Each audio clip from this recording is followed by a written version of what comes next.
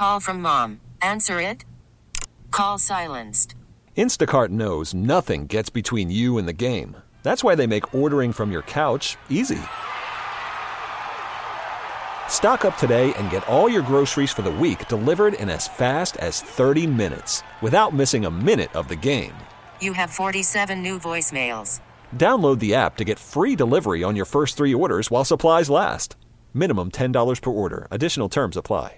We get it. Attention spans just aren't what they used to be. Heads in social media and eyes on Netflix. But what do people do with their ears?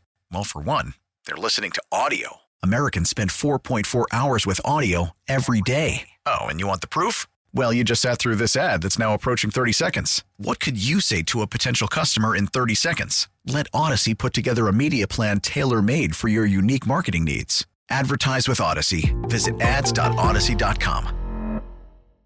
937thefan.com/vote. Place your votes for our best athletes in Pittsburgh bracket. Finals are here with Mario Lemieux against Roberto Clemente. Brought to you by your favorite restaurants, still providing takeout, including Rockefeller's and Shenanigans Bar and Grill. Stephen Nesbitt from The Athletic is with me, Dan Zangrilli, here on The Fan. Down the stretch run of the program, Stephen, Clemente or Lemieux? You have to pick one. Well, I never got to see Clemente play, but it's Bucco talk. I'll pick Clemente.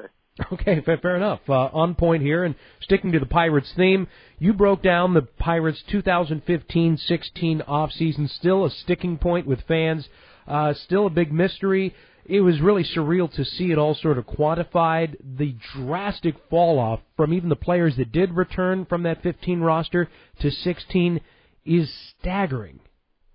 Yeah, no, you're absolutely right. We were, 2 weeks ago, talking about this fan survey that I had put together over at The Athletic, and in the 1,000 or so replies I got, I think it was more than 50 people had specifically mentioned the 2015-16 offseason and how the Pirates had failed to capitalize on the momentum they had at that point, had not spent enough, had not signed the free agents they wanted them to sign, the Jay Happs of the world. And it got me thinking that, why don't we go back and look at what actually happened and revisit how this all fell apart so completely and so quickly. You'll remember 2016, they ended up 20 games worse, a 78-win team. And, this is a conversation I've had with a lot of people over the years, is the players were pretty awful in 2016. So how much does regression have to do with anything? But people, on the other hand, are saying, well, you got rid of everyone that offseason, so of course the players are going to be worse. And there is a little bit of merit to that, right? A.J. Burnett retired. You had Aramis Ramirez retire, who didn't do a whole lot anyway. You trade Neil Walker for someone who provided no value whatsoever in John Meese. But at the same time, they had in 2015 11 two-WAR players or better. So, guys, two-WAR players, you're talking about who are we talking? Like a little bit better than Josh Harrison, a productive player, and all the way up to Starling Marte and McCutcheon, who are 5-WAR players. Only 3 of those 11 guys were gone the following year, and yet the Pirates had, I believe it was 3 two-WAR players or better in 2016. So player regression explains a whole lot of what went wrong in 2016. However, if you look beyond 2016, I think that's where you see some of the moves really start to take effect. I don't think keeping Neil Walker would have saved that 2016 team, but there were a whole lot of moves later on down the road that really are what capsized the Neil Huntington era. And one of the moves that you broke down, obviously, is the Archer deal, but a great point that you bring up, Stephen, and I like how you sort of low-key, I'm saying this tongue-in-cheek, blame the Chris Archer acquisition and the trading of Tyler Glasnow, Austin Meadows, Shane Boz, and that whole crew on Corey Dickerson. But that's a great point that you bring up that sort of gets buried in this whole thing. Explain what I'm kind of asking you here. Yeah, absolutely. So a lot of people will look back at, let's go to the Garrett Cole trade. That was when this all started to really, really unravel in a way that they couldn't put it back together. They trade Garrett Cole, and they trade him for a bunch of near major league guys. They don't say, hey, we're going to rebuild, get rid of Cole and Kutch and bring in a ton of double A guys. They go for those quad A, Joe Musgroves of the world, the guys who have a pretty good potential.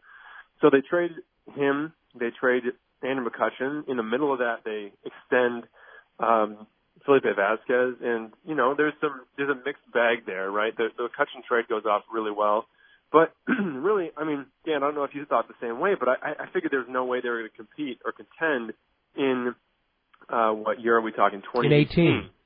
Yeah, so I figured they'd have no chance, but they make this really surprising low-key acquisition in spring training. They get Dickerson, basically a salary dump from the Rays. He has an incredible year. He wins a Gold Glove, and this is a guy who had real question marks about his defense. So he has a great year, and specifically, if you'll rewind to July of 2018, they go on a tear. They win 13 of 14 and something. It was an incredible run in July. They turn themselves from sellers into buyers all of a sudden. And I looked at that stretch, and Dickerson had a 1.251 OPS, one of the best hitters in the league in July. And let's imagine a world where he doesn't get hot like that. They don't get hot like that. They don't go on that tear. Well, they're not. I don't think they're ever going to even come close to thinking about trading for Chris Archer. Now, Chris Archer was the only kind of pitcher they were actually going to ever acquire, a big-name pitcher. It was going to be someone who had a relatively team-friendly contract that was for another couple of years. And I think that July run was just enough to convince Neil Huntington that, people have been asking for a guy like this for years.